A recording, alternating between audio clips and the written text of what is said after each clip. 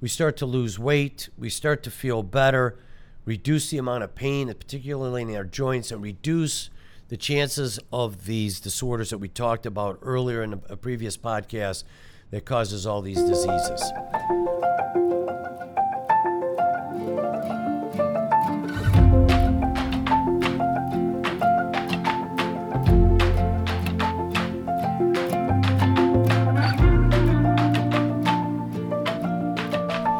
Welcome to the Health Quest Podcast, your guide to God's will for your health. Hi, my name is Dr. Sal, and I've been a practicing surgeon for over 30 years, and my goal for each episode is that you'll be able to transform your mind to God's design for good health and to affect your lifestyle. If you're new here, we release a new episode every week, and if you enjoy the content, would you leave us a good review? It really helps our ratings and allows our show to reach more people so that they, in turn, can live a better life. Thank you for your support. On today's episode, we're going to be talking about the immune system. So let's dive right on into today's Health Quest.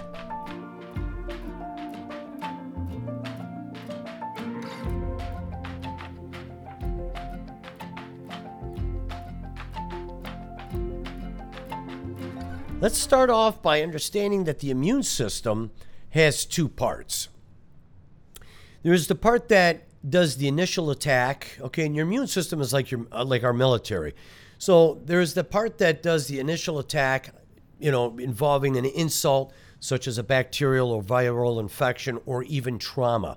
So the immune system is involved in traumatic events, and the objective there is to destroy the insulting organism and to eventually come back later, clean it up, and help to rebuild the integrity of the tissue, and then later on to build the so-called adaptive system. In other words, to build these antibodies so that in the future our body can recognize it early on so that when we do get insulted by these infections, our bodies will recognize it and clear it out as quickly as possible.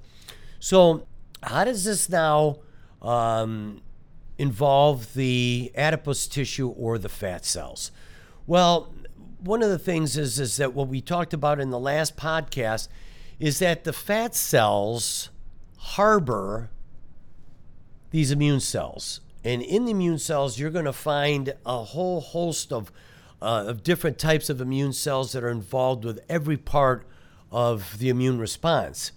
So I want to bring that up because it's important for us to realize that as the fat cells enlarge, it starts to attract more and more of these immune cells, particularly the macrophages, which are the sentinels of the innate immune reactions, which is the beginning part of the initial attack. And they also fulfill a housekeeping task, as we mentioned before, where it basically cleans up after the destruction of the infection. We've noticed that in lean individuals, they comprise about 4% of these immune cells versus somebody who's developing excess fat, which goes up to 12%. So almost 3 times more of these immune cells in larger adipose tissue. And as I talked about before, we get these immune cells that migrate into these fat cells because as the fat cell starts to enlarge, then they start releasing these chemicals into the blood circulation, which then attracts these immune cells, such as the macrophages, into the fat cell. One of the other things that I want to mention is that once these immune cells, especially the macrophages, get into the fat cells, they can take on one or two forms, either the good form or the bad form. The bad form is the so-called M1 type, which secretes a lot of the pro-inflammatory chemicals or cytokines, which then also is detrimental to the organ systems around the body. It also helps to produce other hormones as well, which are detrimental, and we'll talk about that on a later podcast.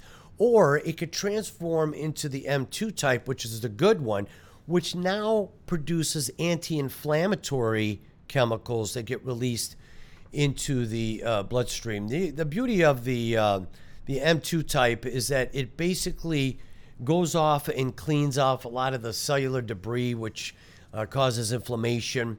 Any dead tissue that we have in our body, the M2 starts to work on that. And so we can alter the way these macrophages work in the fat cell based upon what we eat. Now, we've talked about this before.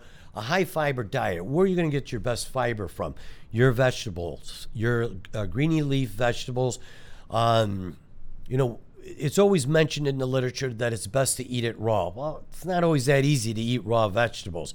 I don't have a problem with you steaming or boiling them just a little bit and then sautéing them in a good, healthy oil, especially a monounsaturated oil like avocado oil or even an olive oil. Just don't use the extra virgin olive oil to cook at high temperatures.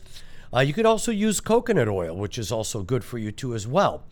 Sautéing it with things such as garlic and onions and using a little sea salt and pepper just to flavor it. Wonderful way to help switch these macrophages from the M1 type, which is the bad, to the M2 type.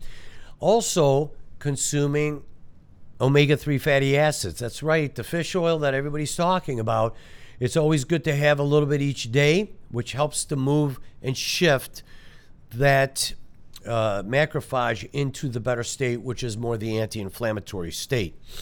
So these are some of the things that we can do. Again, always, like always, we always want you to stay away from the fast foods and the processed foods. Stay away from the wheat products. Dr. Cordain, in his book, The Paleo Diet, talks about if you're going to eat beans, get the dry beans and soak them, not only overnight, but soak them until they start to sprout. Once you do that, you alleviate all the lectins, and lectins are proteins which causes inflammation and allergic reactions that start in the gut system. And remember, we start damaging the gut, eventually it leads to leaky gut syndrome and allows for all these bacteria and lipopolysaccharides to get into the blood circulatory system, which irritates the fat cells, shifting more of these macrophages into the more detrimental state. So we want to keep a healthy gut. Again, we want to shrink these fat cells. Well, how do we do that? Folks, we think that eating a lot of fat is what enlarges the fat cells, but really what it is just an excessive amount of carbohydrates. Your refined sugars that you see in pop and cereals and a lot of the candies, especially even wheat, alongside with its gluten and gliadins. They also contain amylopectins, which are also the sugars, which keeps that insulin level elevated, as well as your blood sugar levels as well for a prolonged period of time. So staying away from the wheat products, staying away from the sugar products, introducing more of the fibrous foods, again, not only the vegetables, but also things like oatmeal. These are some of the things that help to improve. Also the sweet potatoes. Don't forget the sweet potatoes. They contain more fibrous tissue in it than your white potato. These, your omega-3 fatty acids, reducing your calorie intake, staying away from those in-between snacks. I don't have a problem if you snack. Try to have some more of the nuts. Try to stay away from the salted nuts. Buy raw nuts and eventually roast them yourself at home, and have a handful of that when you get a little hungry. And increase your exercise, even if it's just walking. This is going to also help to improve the balance of the good macrophages to the bad macrophages. And as a result, we start to lose weight, we start to feel better, reduce the amount of pain, particularly in our joints, and reduce the chances of these disorders that we talked about earlier in a previous podcast that causes all these diseases. I'd like to thank you for joining us on our show today. If you enjoyed our show, please give us a good review. And if you'd like any of the research sources in this episode, they'll be available on the show notes in the description. Until next time, have a great day and God bless.